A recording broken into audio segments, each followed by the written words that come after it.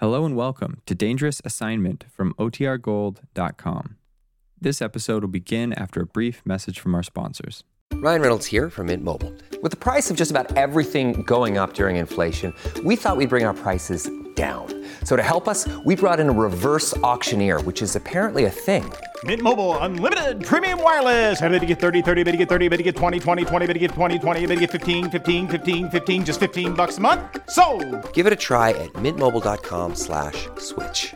$45 up front for 3 months plus taxes and fees. Promo rate for new customers for limited time. Unlimited more than 40 gigabytes per month. Slows full terms at mintmobile.com. Now, a full hour of mystery adventure. The Saturday night feature of NBC's All-Star Festival. 30 minutes from now, it's The Man Called X. Right now...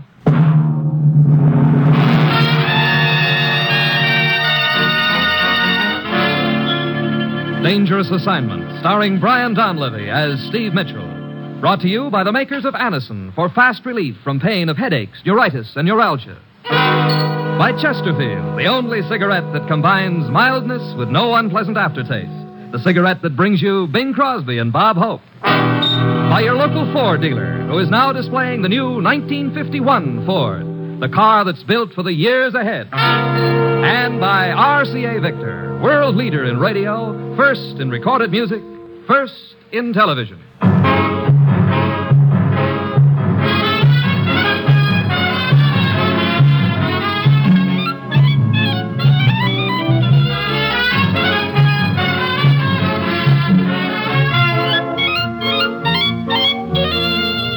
Yeah, danger is my assignment.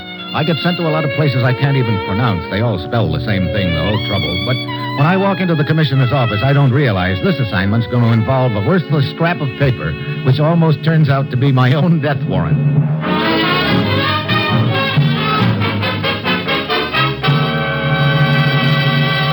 Morning, Commissioner. Steve, I suppose I pulled you right out of a big deal, as usual. No, matter of fact, it was all very innocent this time, Commissioner. I was out getting some new furniture for my apartment. You were what? Sure. I just bought a coffee table with a lazy Susan. Really? Well, on second thought, Susan wasn't so lazy after all. That's what I thought. Well, Commissioner, I've finally gotten the jump on you. How's that? You're always calling me in here and sending me off into the wild blue yonder, so this time I'm ready for you. I'm all packed up, and I've got my passport in my pocket. Now, what wild and woolly spot are you sending me to this time? Richmond, Virginia. What? You heard me, sir. Richmond, Virginia. Great. That's what I get for trying to be a mastermind. Okay, so I unpacked. I wouldn't do that just yet, Steve. You start in Richmond. Where you end up is anybody's guess. What's the deal? Ekman's in this country. Ekman? Hasn't anybody done the world a favor by knocking him off yet? Steve, you know as much about Ekman as I do. He's part-time foreign agent, part-time international information peddler. He's smooth and tough, and he's been in our hair for longer than I care to remember. What's he doing in the United States? Can you think of any reason why Ekman would steal an old Civil War map? Civil War map? Are you kidding? We know Ekman went to Virginia. We also know he managed to crash a fancy dress ball given by a Colonel Carruthers there. After the ball, this map was missing from the wall of the Colonel's study. But I still don't see how a Civil War map could be important enough Neither do I. That's why you're going to Richmond. Now, Steve, get down there. Talk to Colonel Carruthers. Then go anywhere and do anything you have to get to the bottom of this whole deal. Well, that's it. You've got your assignment. Good luck.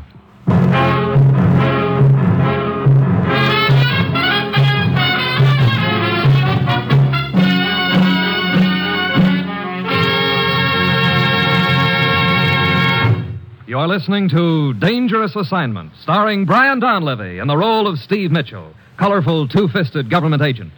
At all those places of the world where danger and intrigue walk hand in hand, there you will find Steve Mitchell on another Dangerous Assignment.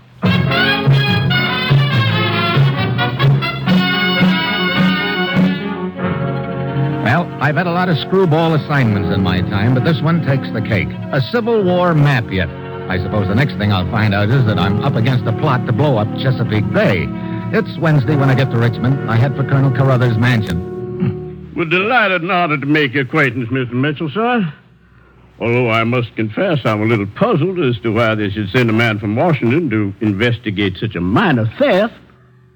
But then the things they do in Washington have puzzled me for quite a spell now. We're interested in the case primarily because of the man who apparently stole the map, Colonel Carruthers. As for the map itself... The document is of historical value only, sir. As you see, my study here is filled with relics of the Great War. War between the states, that is. Yeah. And the map had no value other than as a relic, huh? None whatsoever, no, sir. No, it had to do with the Battle of Fredericksburg, December 1862. Uh-huh. A decisive victory for the South, I might add. As a matter of fact, it was merely a rough sketch, but it was actually used by the Confederate Army. That gives it value to a collector. Do you know this man, Ekman, Colonel? Ekman? Yeah, the one who swiped the map. The scoundrel passed himself off to me as a Claiborne. Fine old Southern name. Oh? He claimed to be writing a book on the Battle of Fredericksburg. Matter of fact, I remember thinking at the time it was rather strange. What was? Well, that he should be writing a book on the Battle of Fredericksburg, when one was just published last month. One in which my relics and my research appear quite prominently. But to get back to this, Claiborne, Ekman. Ekman, yeah. Well, he wanted to browse through my books and my relics. I was quite preoccupied at the time. I was making preparation for a fancy dress ball. So I gave him permission. And it was after the ball was over that I discovered that the map was missing. Mm-hmm. And the man with it. I see. However, now, if you would care to see what that map looked like, there's a picture of it in this book I spoke of, the one that was published last month. That's the one in which my relics and my research appear. I happen to have a copy of that right here. The picture of the map is on page 263, approximately. Let's see. Oh, say, sir, just in passing. Here's a picture of the very sword used by Jeb Stuart himself in the charge of the Battle of that's First. Very interesting, but the map, Colonel, please. I'm coming to the map. Now, here's a picture of a genuine mini ball here. Mini? See, Mini? kind they used to shoot out a cannon. Colonel, the map. Now, here's a... Somebody else's relic. Yeah, now, here we are. Yeah, here we are. The map. Mm-hmm. Yeah. Mm-hmm. You were right when you said it was just a rough sketch. I don't get it. Why would a foreign agent like Ekman steal a map like this? That's the mystery of it, sir. Of course, we're not completely sure it was Ekman who stole it. Colonel, these guests you were entertaining at the time... Sir, if you were trying to imply that the people I invite into my home are of the caliber that would stoop to common theft... I'm not trying to imply anything, Colonel. I'm just... what's this scrawl in the lower right-hand corner here? I see it, sir. Mm-hmm. Thank you.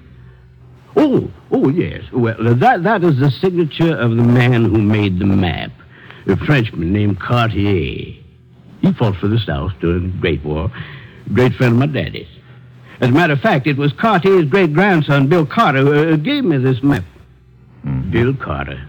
Comes from a fine old Richmond family. Cartier?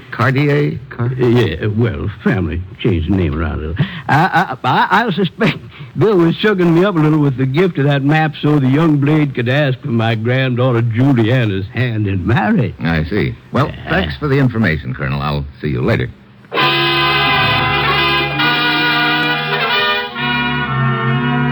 I leave Colonel Carruthers' house still as much in the dark as when I came.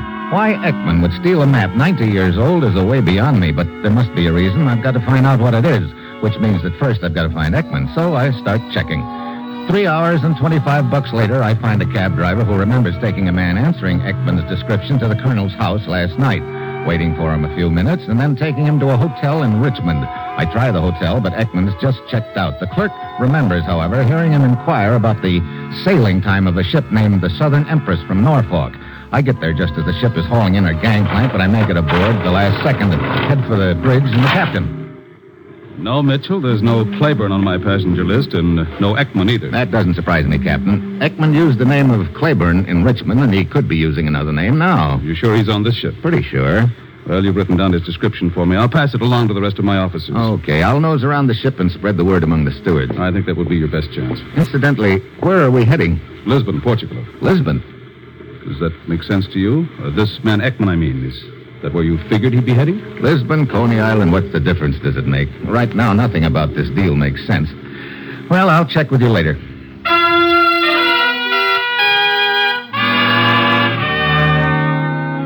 I nose around the ship all day, but I don't spot Ekman. None of the stewards I talk to remember noticing him either. By now, I'm beginning to wonder if he's even on the ship. This is going to look just great in an official report. Steve Mitchell, government agent on a wild goose chase across the Atlantic after a Civil War map. Well, towards evening, I head for the bar. Then I spot the girl. When I first noticed her, she's 3 stools away. The next time I look, she's 2 stools away. Then, all of a sudden, she's right beside me. Howdy. Hello. I always feel a girl shouldn't sit in a bar alone. Doesn't look right. Oh, well, now you're not alone. You probably think it's real brazen of me to talk to a man I don't know. Well, they tell me life on board ship is pretty informal, Miss... Besides, my first name's Zoe. Steve Mitchell. Now, isn't that one? That one? I just knew your name would be Steve. Oh, don't ask me how. I just knew.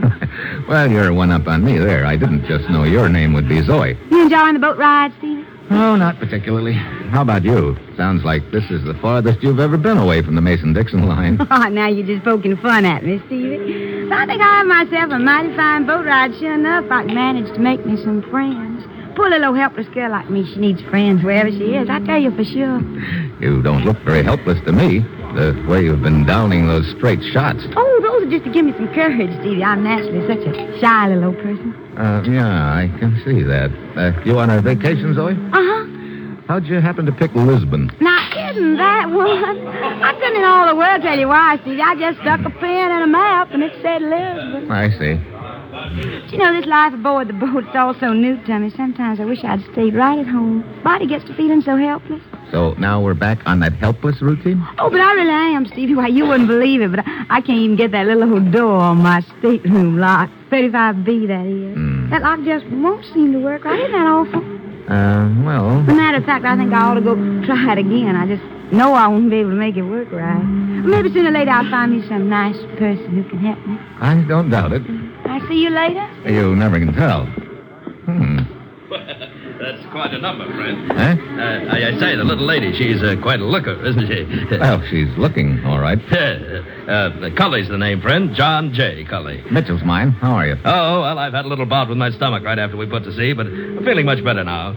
See, this is my first boat trip. I've ridden every railroad in the United States in my time, but never out on the Bridie.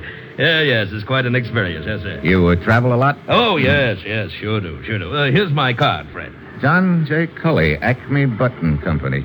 Well, you sell buttons? Well, I don't give them away. Oh. Yes, I figure I've sold an average of 2/3 a button to every man, woman, and child of the United States. Quite a record. But what good's 2/3 a button?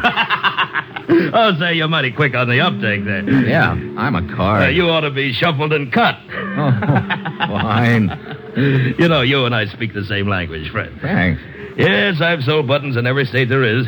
Now I'm going over to do the same thing in Europe. The zipper doesn't have you scared, huh? Well, sir, that used to be a dirty word to me. But the way I've got it figured out now is this is a big world, friend. There's room in it for the zipper and the button. Well, that's reassuring. You know, our president said to me not a week ago, he called me into his office, he did, plunked me down in the chair, and then old S.H. says, S.H., that's our president, says to me, J.J., that's me. You. Right, yes. He says to me, go out, J.J., go out and button up the world. It's a great thought, isn't it? Oh, inspiring. I beg your pardon, Mr. Mitchell. Oh, Captain. Excuse me, Mr. Cully. Oh, yeah, sure thing, Fred. Keep 'em flying. You mean keep 'em buttoned?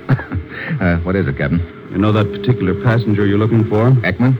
Well, there's a man in 31B who answers the general description, but his name is Pettibone. Thanks, Captain. I'll pay him a little visit.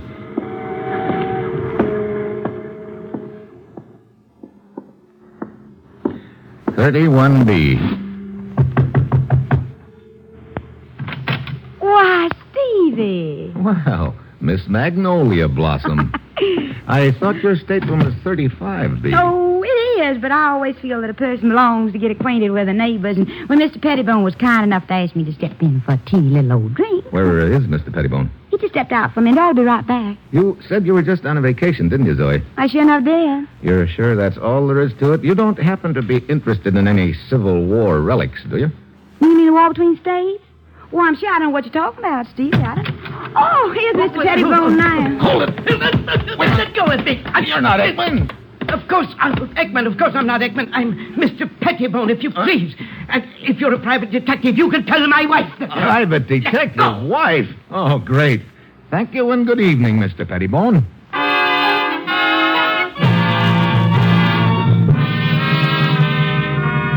I go back on deck and I realize I'm getting nowhere fast, the old feeling that this whole thing is some kind of a gag starts gnawing away at me again. Then the captain sends word to me that the mate has spotted another passenger who answers Ekman's description, a man in 42B. So I head below again, probably another wild goose chase, but I've got to follow it up. I knock. No answer. Door's unlocked. I go inside. Stateroom's dark, and I catch a whiff of a heavy Swedish smell. I flick on the lights. The room is all torn up. Then I hear a sound behind me. I start to whirl around, but too late. Something hard connects over my right ear, and I hit the deck.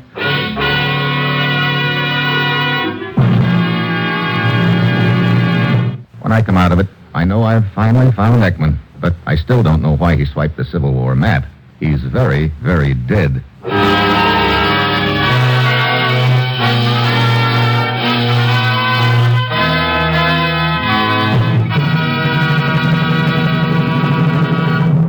Have you ever wondered what Hope says to Crosby? Let's listen and find out. Say, Bob, incidentally, now that you're with Chesterfield, suggestion, please. Yeah. Why don't you try and conduct yourself with a little savoir-faire, a little je ne sais quoi, joie de vivre. Look, V.N. Rose. Don't try to dazzle me with that stale French of yours. I could dazzle you with English, Bob. Dazzle be enough out of you. Seriously, friends, Skinflint and I, we do agree 100% on this. Chesterfields are milder. And they leave no unpleasant aftertaste. So always buy our cigarette, Chesterfield. The best cigarette for you to smoke. Chesterfield, Chesterfield, always wins first place. That milder, mild tobacco never leaves an aftertaste. So open a pack, give 'em a smell. Then you'll smoke 'em. Don't forget to give Crosby for Christmas. I mean the Chesterfield Christmas carton with Bing as Papa Santa Claus.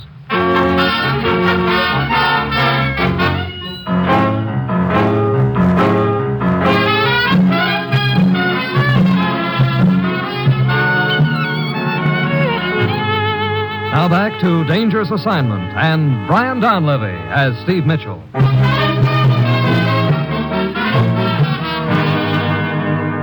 Any idea who killed Ekman, Mitchell? None at all, Captain. It was probably the same person who hit me over the head when I walked into Ekman's stateroom. Well, whoever it was couldn't have gotten very far from Ekman's room. What do you mean? Well, I came down the passageway just about a minute after you went into the stateroom. There was no one in sight. Let's see. Who are some of the passengers whose staterooms are near Ekman's on B deck?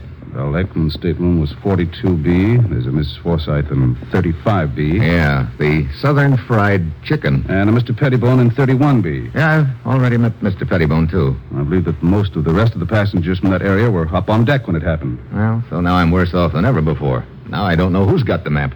I wouldn't say that. What do you mean, Captain? You have the map. I have the... Now, look. Take a look in this envelope. Hey, the map.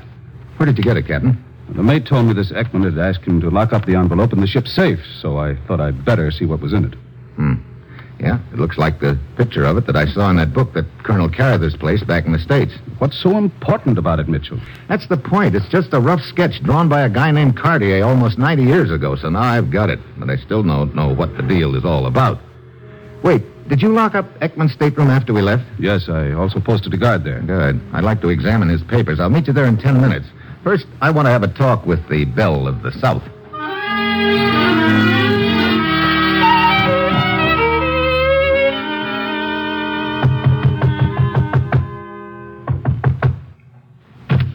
Well, I say. Hello, Zoe. Now, I just bet you finally came to see if you could help me fix that little old lock on my door. Well, not exactly. Oh? Zoe, the last time I saw you, you were in Mr. Pettibone's stateroom. How long did you stay there after I left? Well, only a minute, Steve. And Mr. Pettibone, he was quite disturbed about your visit. He seemed to think you were a nasty old private detective or something like that. I told him I wouldn't pay you no never mind. Why do you ask? Because not long ago, a man was killed just a few staterooms away. Oh, me? The things that can happen on a boat. Yeah, the things that can happen on a boat. I suppose you wouldn't be knowing anything about it. Well, Stevie, whatever do you mean? What's the matter? Nothing. You got a cigarette, Zoe? What? No, shucks, I'm all out. I see. Where are you going? I'll see you later, Zoe. Well, I do declare if you aren't the strangest man I ever did.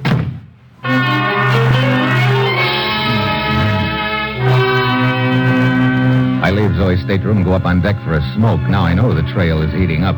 I caught a whiff of the same aroma in Zoe's room that I'd noticed in Ekman's room, and now I've got the smell pegged. It's Turkish tobacco. So, at this point, it looks like Zoe's tied up in the deal. But before I do anything about her, I've got to find out what the deal is. I head for Ekman's stateroom to meet the captain. On the way, I pass the bar. Cully, the button king, flashes me a big grin and waves me to come over, but I've got no desire to talk buttons at this moment, so I keep walking. The captain and I go over all of Ekman's papers carefully, and finally, I find something. What is it, Mitchell? A letter, Captain. Written by a guy named Corelli in Lisbon, and addressed to Ekman. It refers to certain interests who are willing to pay for proof. Proof of what? It doesn't say. It also mentions an Ortigue family in Lisbon and says they're willing to add a big bundle of money, too. You think that the Civil War map is somehow connected with all of this? I think it is. It could be the proof this Corelli talks about in that letter, but proof of what? I don't even have a glimmer right now. When do we dock in Lisbon? Tomorrow morning. You know, I got a hunch that shortly after we dock, this Corelli's going to receive a visit from Ekman's partner. But Ekman's dead. I know. That's why his partner has to carry on with the deal. But do you know who this partner is? Yeah. Who? Me.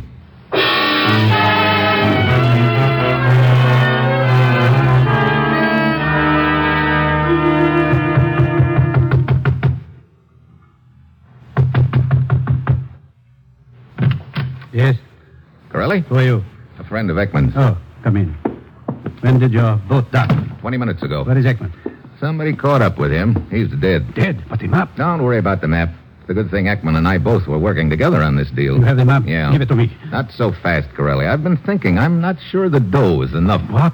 But it was all agreed. The interests who wish the map are willing to pay $10,000 American, and the Ortigue family is willing to add another $10,000. Maybe the map is worth more than that. I would strongly advise you not to try and bargain with them. They are getting restless as it is. Any further delay might ruin the entire transaction. Okay, I'll call you in a couple of hours, Corelli. Very well.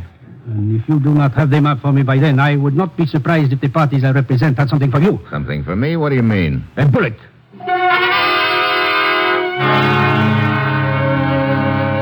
So, now I've made the contact, but I still don't know why the map's so valuable. But I do know I can't stall Corelli very long. I've got to get a line on the Ortigue family and how they figure in the deal, so I head for the American Embassy. The Ortigue family? Well, sure, they've been a thorn in our side for quite a while, Mitchell. At least Mrs. Ortigue has. What about them? That's just what I'd like to know, Woods. What about them? Well, Mrs. Ortigue owns some land in the Middle East with a chromite mine on it. You know, the stuff that's used in steel manufacturing. Yeah. She's leased the mine to the interests on the other side of the fence. We like the lease because we need all the chromite we can get. Her husband's willing to go along with us, but she says no soap. And it's her land, so there we are.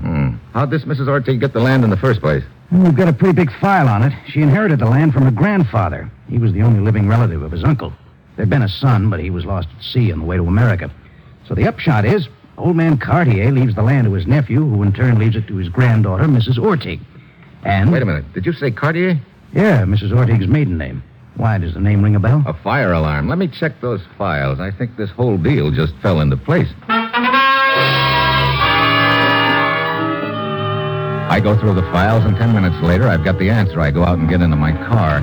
And as I'm pulling away from the curb, I smell a very familiar aroma. The same Turkish tobacco I'd noticed in Ekman's room at the time of his murder and later in Zoe's room. But before I can turn my head around, there's a gun barrel pressing against the back of my neck.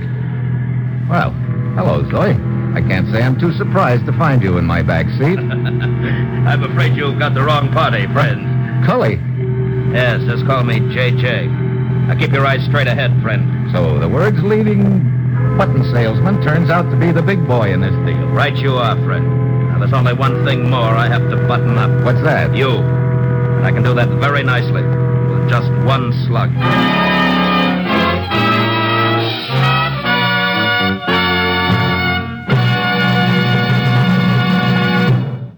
Here's a word from RCA Victor. Only 6 shopping days before Christmas. But that still gives you time to adopt the RCA Victor plan for 365 Christmases every year. Just hie yourself to your RCA Victor dealers on Monday and acquire that perpetual Santa Claus, the gift that keeps on giving every day, every year to everybody. An RCA Victor million-proof television set. You'll have your choice of 18 different members of the RCA Victor Royal family of television. Every one is a superb value. But if you're a real wizard at investment, you'll choose a magnificent combination which gives you RCA Victor console radio and console phonograph right along with your RCA Victor television, all in one beautiful cabinet, and for far, far less than you'd pay for separate instruments of comparable quality. Whichever RCA Victor set you choose, it'll make every day feel like Christmas for everybody in your family. See RCA Victor Million Proof television.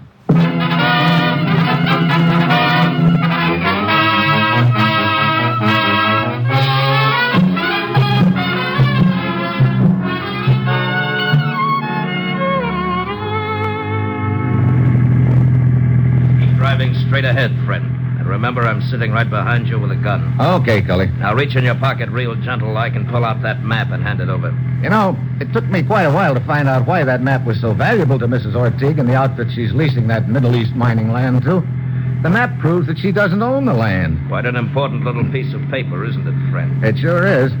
Old man Carter owned the land years ago, and he thought his son was lost at sea on the way to America, so he left the land to his nephew, who in turn passed it on to Mrs. Ortiz. But actually, that son wasn't lost at sea. He got to America, and among other things, he drew a map with his signature on it.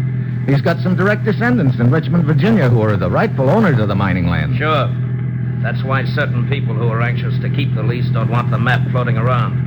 Now, come on, hand it over. It was you who knocked off Ekman on the boat, huh? Merely increasing the profits, friend. Originally, it was going to be a three-way split, Corelli, Ekman, and myself, but I figured J.J. That's you. Right, J.J. I said to myself, why a three-way split? So you knocked off Ekman to make it a two-way split. I'm a jump ahead of you, friend. I just took care of Corelli, too. Now it's a one-way split. You're a real go-getter, aren't you? That I am. Well, that explains the smell of Turkish tobacco. You just killed Ekman and knocked me on the head when you heard the captain coming down the passageway.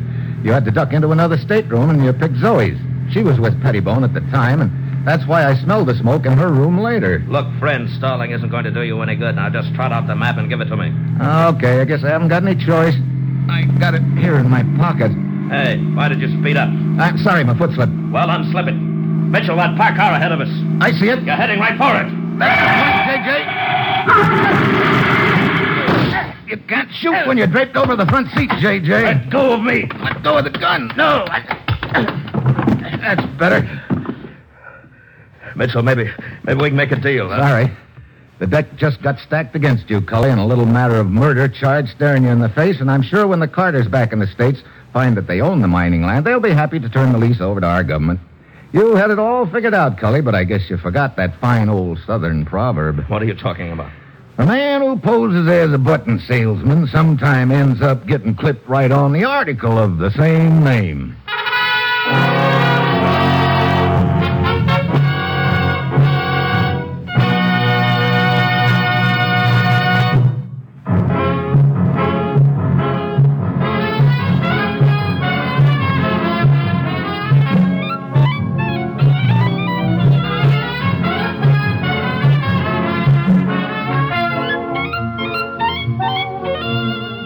Dangerous Assignment, starring Brian Donlevy as Steve Mitchell, is written by Bob Reif and Adrian Jondo, with music by Robert Armbruster, and is produced and directed by Bill Karn. Be with us next week at this same time when Brian Donlevy, starring in the role of Steve Mitchell, will embark on another Dangerous Assignment.